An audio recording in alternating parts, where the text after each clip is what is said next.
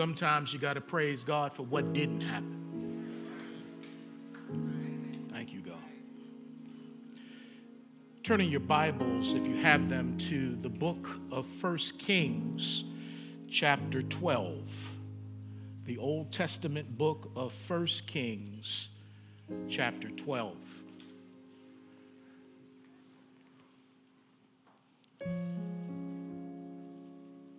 One of our earlier members of Strong Tower is in town visiting his grandchild. David Switzer is here. So good to see you, my friend. Y'all give it up for my homeboy, David. He was a key part in the men's ministry and worship. I'm surprised he didn't pull a David this morning and dance all around this church because he's known to do that. But it's good to see you visiting from Florida. Amen, amen. All right. Let's pray. Father, thank you. It's already been a great experience. We found the joy we need in your presence. And your joy has given us strength. Thank you, Lord, for reminding us that we are the sheep of your pasture. You love each and every one of us. You not only made us in your image, given us dignity and value and personhood, but for those of us who are born again, Lord God, we have the Spirit of the living God inside of us, and we're grateful that this treasure, though it's in cracked jars of clay, you have sealed us until the day of redemption. We thank you for the finished work of Jesus Christ on Calvary's cross and his subsequent resurrection. We thank you that we are more than conquerors as a result of what Jesus did for us. We thank you that we're on the winning side. We are on your side, oh God, and we're blessed because of that. Now, Lord, would you speak to us from your word, your holy word? You have so ordained that men and women teach the people of God. Use me now in this hour, Lord, to teach your people. Thank you, Lord, that you will work with my frailties, my limitations, my shortcomings to get the message across to your people. Help us, as Jonathan said, to leave better than how we came in, because we worship you and we've got a word from you. So open up our ears to hear what the Spirit of the Lord has to say to us and to our church. We thank you, Lord. In Jesus' name we pray. Amen. Once again, I want to say congratulations to all of our graduates. You made the decision to finish what you started. You made the decision when it wasn't easy to finish what you started. You made the decision when other friends and roommates and classmates dropped out for various reasons, some legitimate, some illegitimate, but you made a decision to finish what you started. And we give you congratulations today, because we understand that not all of us have finished what we started. Not all of us have that distinction of being called graduates. But the good news is that it's not too late. As we were reminded by Ben this morning, that if you are alive, there is hope. And so for some of us, we may have a call to go back and finish what we started. 13 years after leaving college for the NBA, Steph Curry, my favorite NBA player, received his degree from Davidson College 13 years after leaving for the NBA. He went back. Actor Anthony Anderson graduated from Howard University 30 years after leaving college. 28 years after leaving college for the NFL, Jerome Bettis, Hall of Famer, graduated from Notre Dame at the age of 50. So it's never too late to finish what you started. But once you graduate, the question every graduate usually gets from well-meaning friends and family is, so what are you going to do next? Once you graduate from the 6th grade, from high school, from college, grad school, what are you going to do next? And this simple question can be very hard for some of us to answer. To answer this question of what are you going to do next, the graduate has to skip the celebration and move quickly to fulfilling other people's expectations. You didn't hear what I just said. When you ask a graduate that, and you mean well, some of them can't answer that question with accuracy, and so they move quickly from the moment of celebrating into fulfilling other people's expectations by giving the right answer, if you will. Because if you don't answer this question correctly for some people, what you just accomplished is all for naught. Because if you can't go to the next thing, then this thing means nothing. But we're in a culture that when an NBA team wins a championship or a football team wins the Super Bowl, and while they're celebrating, the reporter's going to ask, well, what do you think about next year? Can you let me be in this moment right now? Next year is going to take care of itself. I'm in this moment. And what that says is that as a culture, we don't know how to be still. We don't know how to celebrate accomplishments because we think life is supposed to be one accomplishment after another. Yes, life is about doing one thing after another, but can you stop and pause? What did Vanilla Ice say? Stop, recognize, or whatever. See, I don't know Vanilla Ice, but, you know, if Felicia was in here, she could tell me word for word.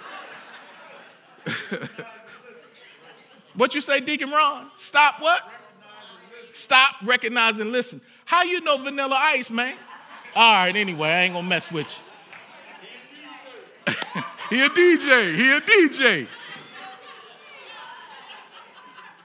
But if we don't answer that question well, people feel pressure like, what's wrong with me that I don't know what's next?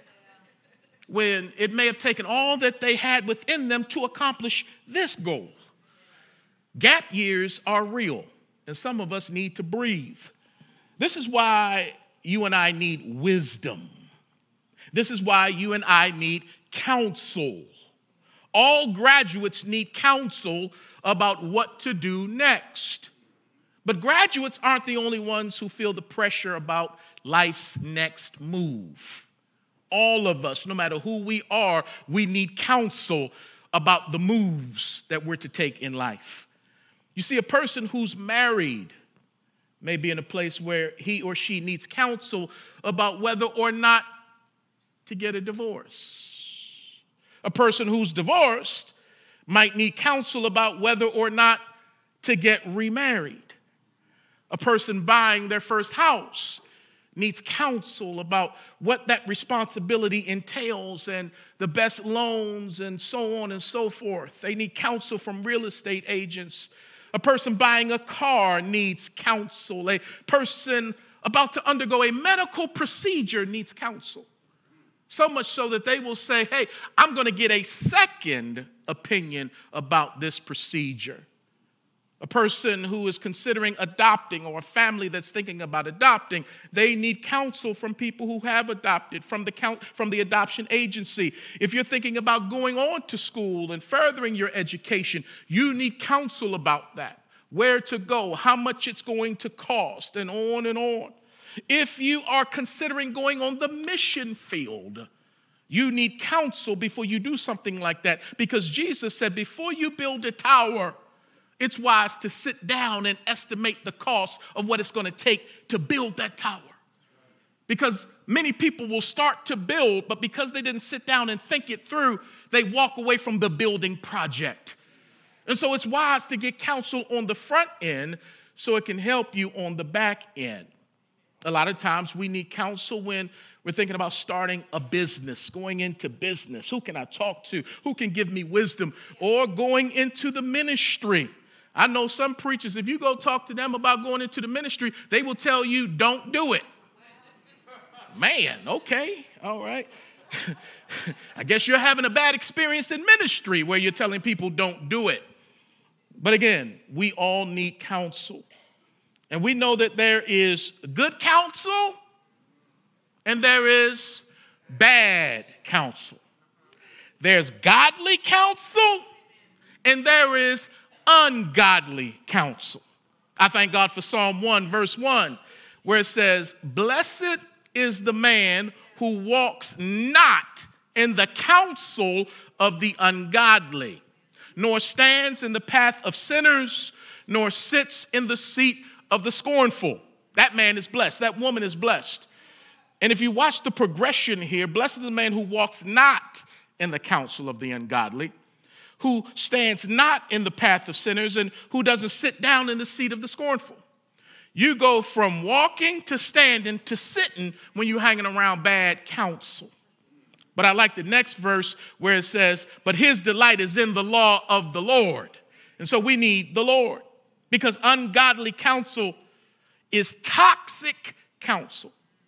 Toxic is poison, deadly. Toxic counsel is evil counsel that is contrary to the word of God.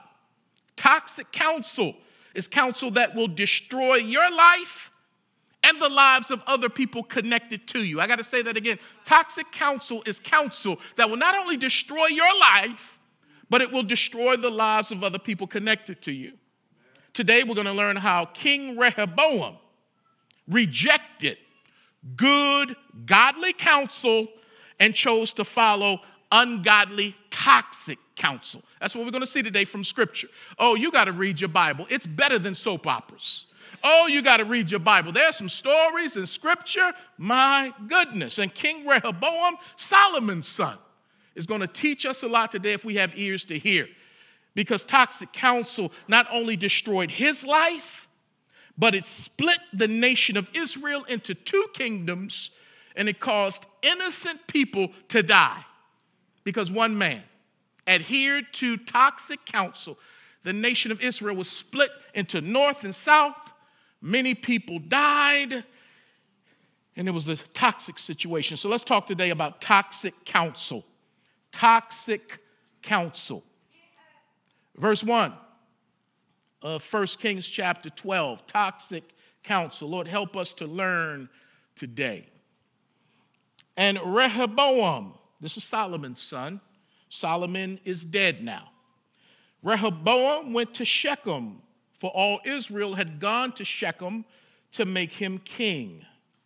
So it happened when Jeroboam, the son of Nebat, heard it. He was still in Egypt, for he had fled from the presence of King Solomon and had been dwelling in Egypt. Stop and pause. Jeroboam, according to the scripture, was an upright man. In 1 Kings 11, verse 26 and 28, it says that Jeroboam was a servant of King Solomon. In other words, he worked for the king. He was in his administration. Verse 28 of chapter 11 says the man Jeroboam was a mighty man of valor. That means he had integrity. And Solomon, seeing that the young man was industrious, made him the officer over all the labor force of the house of Joseph. And so Solomon saw what was in this young man, and he empowered him. He was a man of valor, a man of integrity. He was industrious, and Solomon was a great builder. So to place this man over these building projects says a lot about this man. But what we don't see right here in chapter 12 is something that happened in chapter 11. And that was because Solomon, the wisest man who ever lived, chose to live like a fool. He had the knowledge, but he didn't apply it, which is what wisdom is, and that's the irony. He's the wisest man to live. He knew all these proverbs. He had all this knowledge. God gave him this gift, but when it came time to apply what he knew, he didn't always do that. And because he multiplied wives, 700 wives, 300 concubines, 1,000 women altogether, he married women who worship other gods. And they turned his heart away from Yahweh and turned them to the god of Molech and the gods of the Ashtoreth and all these other kinds of things. It was just an abomination. And God had warned him and told him, I appeared to you twice. How dare you turn to these gods of your foreign wives? And God told Solomon, I'm going to take the kingdom away from you because of your sin. But he says, I'm going to be merciful. I'm going to be merciful. I'm not going to take it away from you while you're alive. I'm going to take it from your son. And I'm going to be merciful because I made a covenant with your father David that I'm not going to take all the tribes away from you. but I'm going to take 10 of them away, and I'm going to leave Judah and Benjamin to your son who will reign in your place. So God told Solomon, I'm going to tear the kingdom apart because of your sin. So Rehoboam becomes king when Solomon dies. Jeroboam, who was a righteous man, Solomon said, this must be the guy who's going to take 10 kingdoms from my son. So Jeroboam flees and goes to Egypt and stays there until Solomon dies. When Solomon dies, whose name means peace, wow, that's crazy, who puts a hit out on Jeroboam, Jeroboam comes back and he becomes the spokesman for the people as they go to Rehoboam, who's beginning his reign. Just had to give you some context. Watch this now, verse 3. That the people sent and called him. That's Jeroboam. Then Jeroboam and the whole assembly of Israel came and spoke to Rehoboam. So Jeroboam, this godly man, comes back from Egypt. He becomes the spokesman with and for the people to talk to the new king, Rehoboam. The Bible goes on to say in verse 3 that then Jeroboam and the whole assembly of Israel came and spoke to Rehoboam, saying, your father made our yoke heavy. Now therefore lighten the burdensome service of your father and his heavy yoke, which he put on us, and we will serve you. Again, Solomon was a great builder.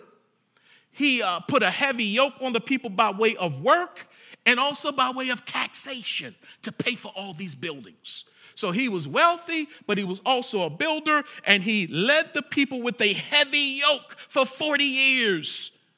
Verse 5, so he said to them, Rehoboam, depart for 3 days, then come back to me. And the people departed. Then King Rehoboam consulted the elders who stood before his father Solomon while he still lived. And he said, how do you advise me to answer these people? So we see right now he's on the right track. He goes to the elders, to the older folks who stood with Solomon, who understood politics and governance. He goes to them and says, how would you advise me?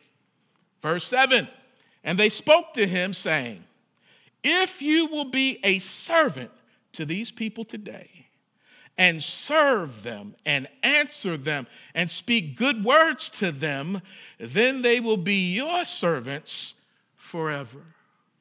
You think that was a good word? I think that was a good word. Because he's saying they are saying to Rehoboam, serve these people. Speak to them kindly. If you treat them well and serve them, they will serve you forever. That was a good word. Because the best kind of leaders are servant leaders. Can I get an amen? The best kind of leaders are servant leaders, which means the best kinds of kings are servant kings. I wish you'd listen to the old folks. The best kind of presidents are servant presidents. The best kind of bosses are servant bosses. The best kinds of teachers and professors are servant teachers and professors. The best kinds of pastors are servant pastors. The best kinds of parents are servant parents. And the best kinds of Christians are servant Christians. Where do we get this from? Because the best kind of Messiah is a servant Messiah. Jesus said, I did not come to be served, but to serve and to give my life as a ransom for many. So everybody wants to be served, but few of us want to serve. Few of us want the mantle of a servant. We definitely don't like being called a servant. But the Bible says that those who serve are the greatest in the kingdom. And so they tell this young man who's 41 years old when he gets the throne, if you just serve, man, if you just serve, and if you speak to the people properly, oh man, they'll be with you. Verse 8, there's a big but right there. But, so he goes and gets counsel from the old cats. Verse 8, but he rejected the advice which the elders had given him.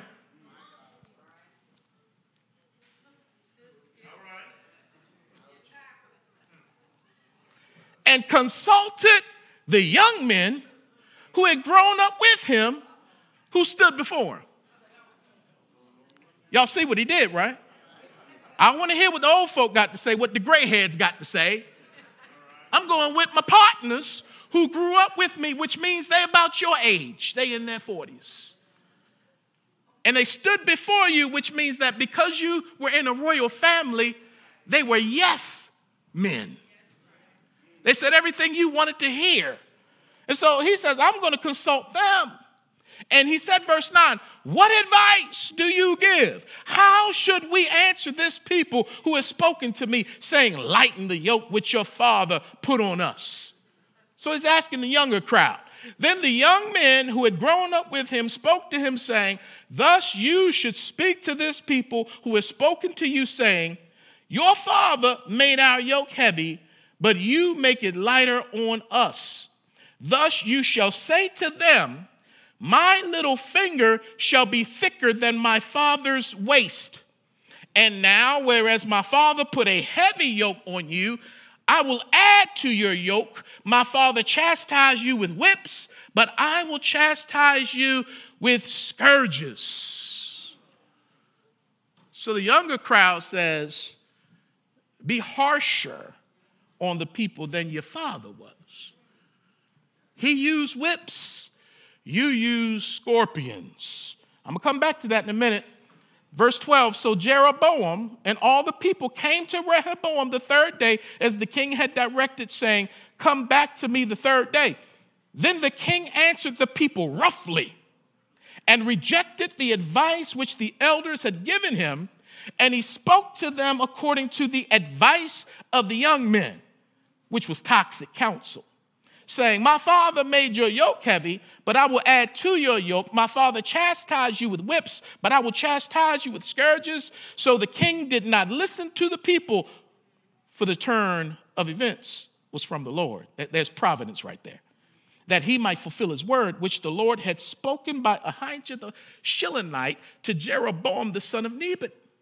There was a prophet who prophesied to Jeroboam that you would get 10 tribes. Verse 16, now when all Israel saw that the king did not listen to them, the people answered the king, saying, what share have we in David? We have no inheritance in the son of Jesse. To your tents, O Israel. Now see to your own house, O David. In other words, the people pulled away from him. So Israel departed to their tents. Verse 17, but Rehoboam reigned over the children of Israel who dwelt in the cities of Judah, the southern kingdom. Then King Rehoboam sent Adoram, who was in charge of the revenue, but all Israel stoned him with stones, and he died. Therefore King Rehoboam mounted his chariot in haste to flee to Jerusalem. So Israel has been in rebellion against the house of David to this day. So he gives them the counsel that the young guys gave him.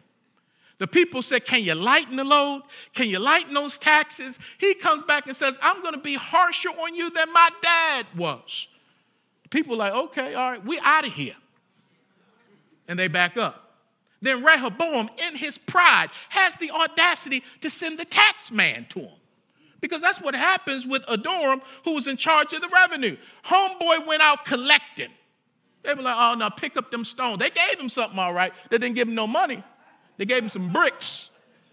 Stone that guy. So an innocent man dies because a powerful man follows toxic counsel. And not only is an innocent man going to die, but now the kingdom is being split into two kingdoms, the north and the south, all because one man did not want to listen to good, godly counsel, but he chose to listen to bad, toxic counsel. When you need counsel, who do you go to? Who do you talk to? Do you only ask your friends? People who grew up with you? People who don't know as much, or rather they know about the same that you know, which is little to nothing. I got a couple principles I'm going to hit you with, and then we'll go. But before I do that, as I'm dealing with toxic counsel, in the midst of this passage, there's also what I see toxic masculinity up in here. So I ask you to permit me to just pause and park for a second on this verse here.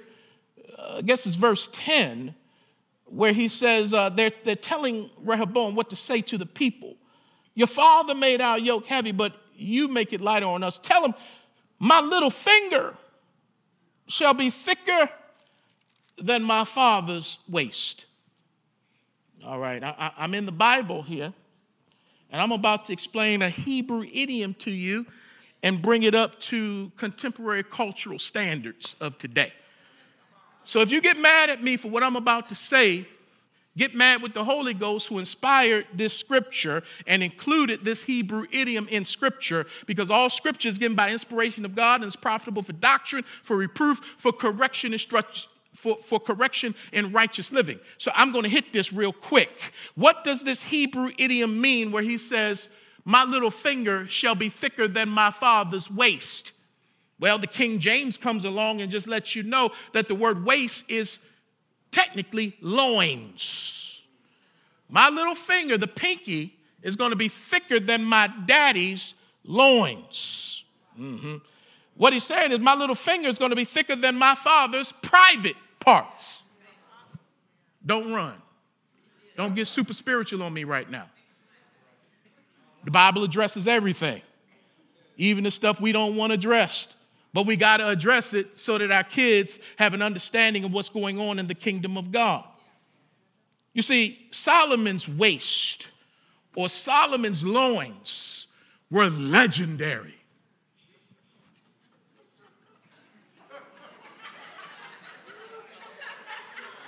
How many women did I say he had? 1,000. A legend. The Wilt Chamberlain of Israel.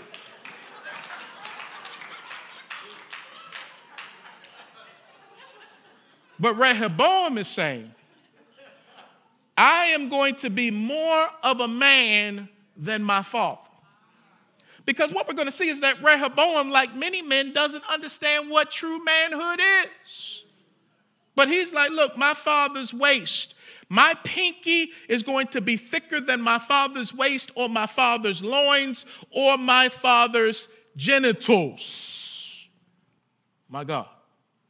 Solomon, who was known for his sexual prowess, is out there, but Rehoboam, his son, felt the need to compare and compete with his father's sexuality.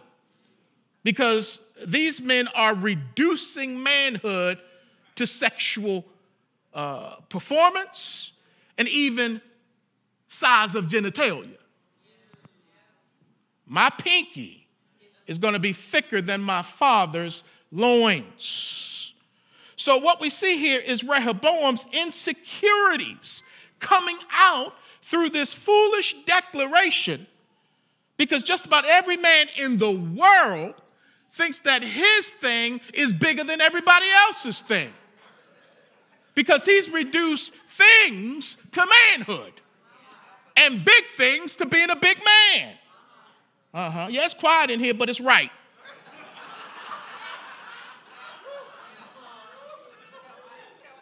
A lot of us grew up believing the lie as men, that what's between your legs and in your pants is what makes you a man.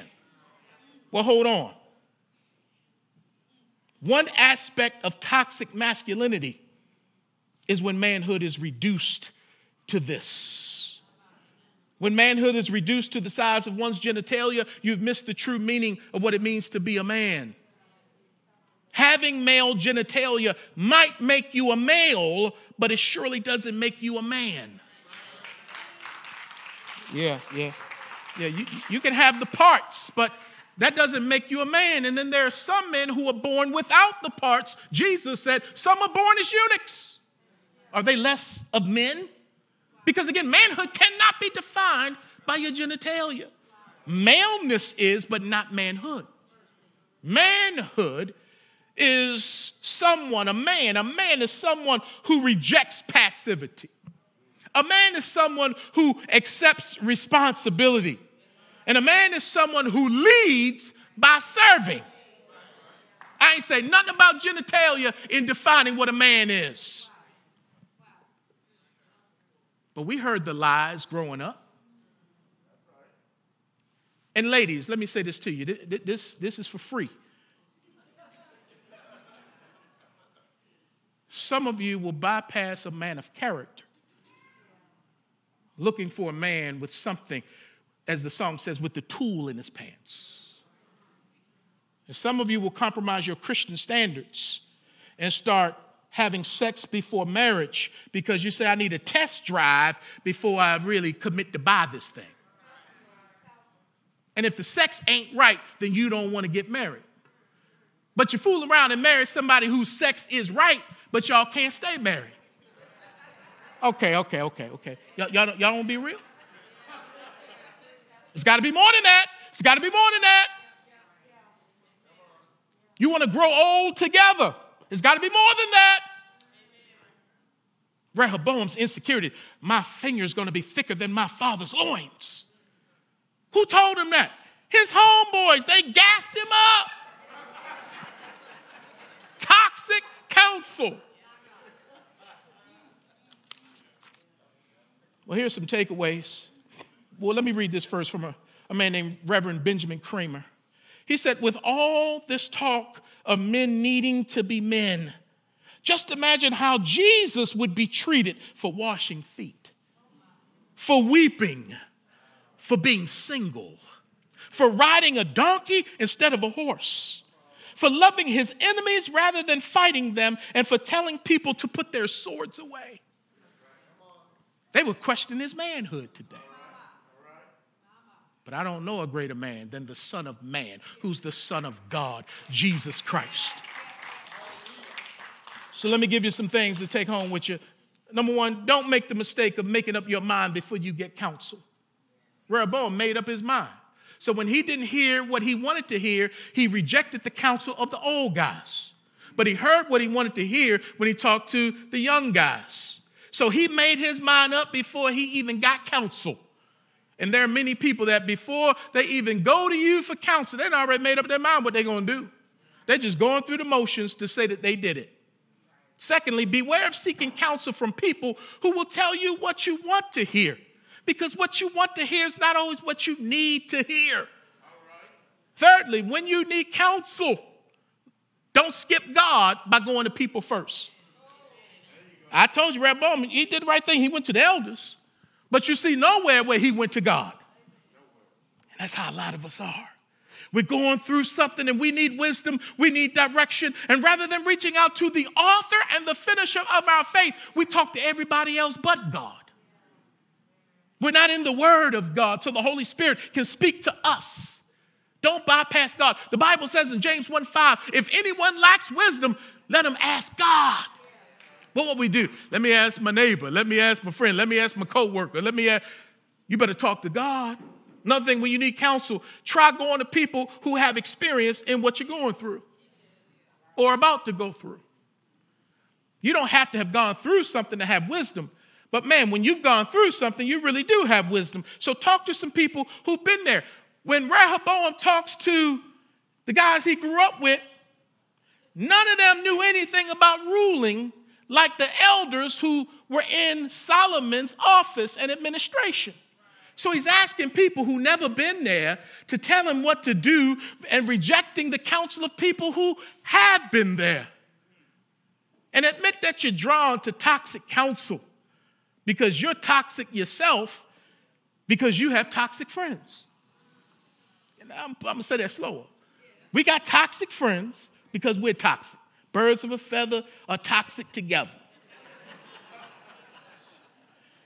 And you're drawn to them because that junk is in you. And you don't want to admit it. You just think everybody else is toxic, not you. But your friends are toxic.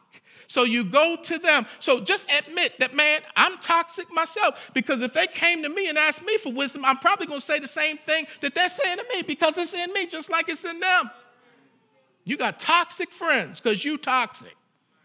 Another thing is who you go to for counsel reflects on who you are as a person. Who you go to for counsel reflects on who you are as a person. And we got teenagers who will not go to their parents for counsel. Parents who've been there and done that, who survived the teen years. You'd rather talk to Joe Schmo, that's an old school name, round the corner, who ain't done nothing, than sit and talk to your parents. Something's not right. Oh, there's some toxicity in you, and your going to them reflects on who you are. Proverbs 13:20, he who walks with wise men will be wise, but the companion of fools will be destroyed. And be mindful that your toxic choices will negatively impact other people. So if you're connected to me and you do something toxic, it hurts me. If I do something toxic and you're connected to me, it hurts you. So it's just not all about you. It's about people who are connected to you. So stop being selfish and be mindful and thoughtful. Another thing is when you make a toxic decision, take responsibility for it and repent. And don't ruin your apology with an excuse. Just say, I was wrong. I messed up. Repent. If you're alive, as Ben said, there's hope. Number 10, remember that God's grace is greater than your toxicity. And that's for all of us. Because technically we're all toxic because the heart is deceitful and desperately wicked. Who can know it? It's not the things that go into a man, Jesus said, that makes him unclean. It's the stuff that comes out of his heart. And but by the grace of God, and but by the grace of God. And some of us went there, but the grace of God rescued us from toxic counsel and decisions. That's why we can talk to you. And as Elder Sherman said, the scars that we have brought upon ourselves by the grace of God have become beauty marks and teaching lessons. That's why you need to be around the house of God and people with some gray in their hair, people who have some experience. So Rehoboam listened to toxic counsel, and he applied toxic counsel. This ended up harming him, splitting the kingdom of Israel, and harming innocent people. Sad. He's going to die early because he began his reign listening to toxic counsel. And even Jeroboam, who was this righteous man, once he becomes king of the northern kingdom, by being elevated, getting that power, he stops looking to God and he does all kinds of wicked things himself. And in the northern kingdom, there would never be one righteous king. So Jeroboam was cool, but once he got the position, it exposed his lack of character. But all of this was from the Lord. But the southern kingdom, David, there would be a descendant who would come. And this is the good news. Oh, there's bad news with Rehoboam, but here's the good news. The good news is that Rehoboam was in the right bloodline. In the tribe of Judah, he was in the right bloodline. Matthew 1:7, when it speaks of Jesus' genealogy, it says, Solomon begot Rehoboam, who took on toxic counsel. But he's in the right bloodline by the grace of God. Because Matthew 1:16 says, and Jacob begot Joseph, the husband of Mary, of whom was born Jesus, who is called the Christ.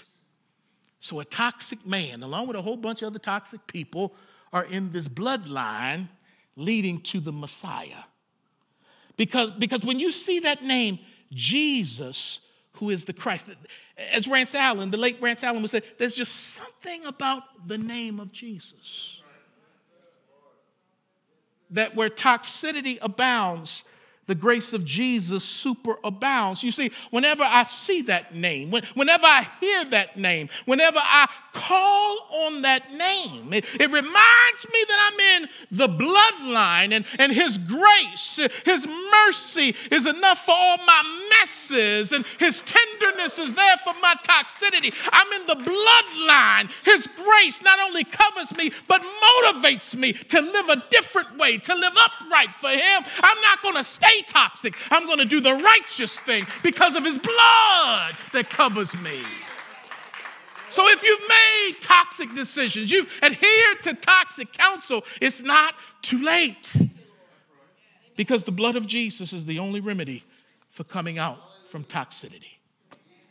Are you in the right bloodline today? Is Jesus your Savior? Has he forgiven you of all your sins? I'm forgiven today. And it's not by any righteous things that I've done. It's only by the mercy of God. I received Jesus, the one who died on the cross for all of our toxins. Oh, in 2 weeks, we're going to finish up this series with a message called Toxic Deliverance. And we're going to talk about how the children of Israel who were bitten by vipers received toxin. But Moses was instructed, make a viper and make it bronze and put it on a pole so that those who've been bitten by a toxic creature can look to this bronze toxic replica and be saved. Oh, we're going to break that down to how Jesus talked about that, how we're saved from our toxicity by looking at the one who died on the cross for all of our toxins. Toxic deliverance. But today, you can be delivered. You don't have to wait till 2 weeks because we don't know if you'll make it today. Everyone stand to your feet and let's pray. Let's pray. I want to pray a prayer with you. If there's someone here today, you don't know Jesus Christ, the Son of God, who loved you so much that he took your penalty in his body on that cross. He took your place so that you wouldn't have to die the death that you deserve because you've sinned. And you've fallen short of God's glory, and the wages of sin is death, physical death, spiritual death, and even eternal death. But the gift of God is eternal life through Jesus Christ our Lord. When the graduates were called by name, they all came up and they received gifts. They received the gift. If you would like to receive the gift of salvation today, it's not by works, it's by grace. Pray with me. Father, thank you for Jesus, who came from a toxic bloodline to save people in his bloodline and to save Gentiles alike from our sin. The Lamb was slain not only before the foundation of the world, but he was slain at the right time in Jerusalem, on Calvary, on Golgotha, to save the world from sin. He didn't come into the world to condemn the world. He came into the world to save the world. But in order to be saved, you have to receive the gift. You have to trust him. You have to ask him, Lord, be merciful to me. I'm a sinner. Church won't do it. Being good won't do it. You need Jesus to do it because he did it for you. With every head bowed and with every eye closed, would you say, Pastor Chris, I realize today that I don't know Jesus Christ. I've never asked him into my life. But today I want to do that. I want to know him for myself. With everyone praying, would you just lift your hand and say, Pastor, would you pray for me? I want to know Jesus. Would you raise your hand and just say, Pastor, I see that hand. Is there anyone else? Pastor, I want to know Jesus.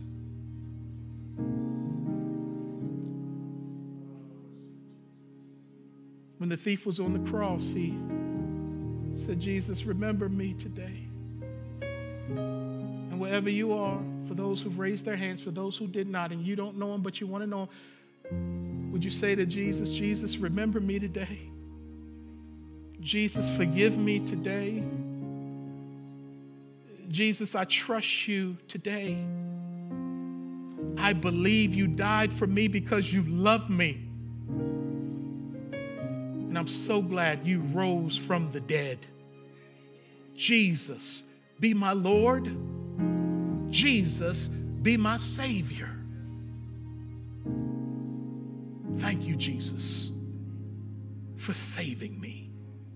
Now fill me with your Spirit. Thank you, Jesus. I'm born again. All of my sins have been forgiven. And I am your child. And I thank you. In Jesus' name, in Jesus' name. Father, we thank you for this opportunity to come together today. And as Jonathan said, Lord, we're leaving out better than how we came in. Thank you for the testimonies. Thank you for the worship. Thank you for your presence. Now, Lord, as we leave this place, we thank you, Lord, that you will never leave us nor forsake us. We thank you, Lord, that your angels encamp around your children. We thank you, God, for your goodness and your mercy that follow us every day. Today, Lord, our faith has increased because we heard the word of God. But Lord, deliver us from thinking that we can only hear the word on Sunday from someone else. May we be intentional throughout the week to have you speak to us through the word of God, so that we might be equipped as your disciples to live the way you've called us to live with no apology. Teach us who we are and whose we are, and why we are will be a whole lot easier. Now unto him who is able to do exceeding abundantly above all that we could ever ask or imagine, and it's according to the power that is at work within us. To him be glory, majesty, dominion, and power, both now and forevermore. And all of God's people said, amen. Amen.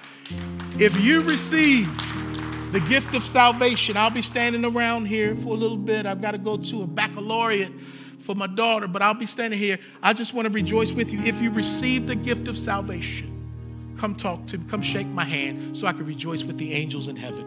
You are dismissed. Have a blessed, blessed, blessed day.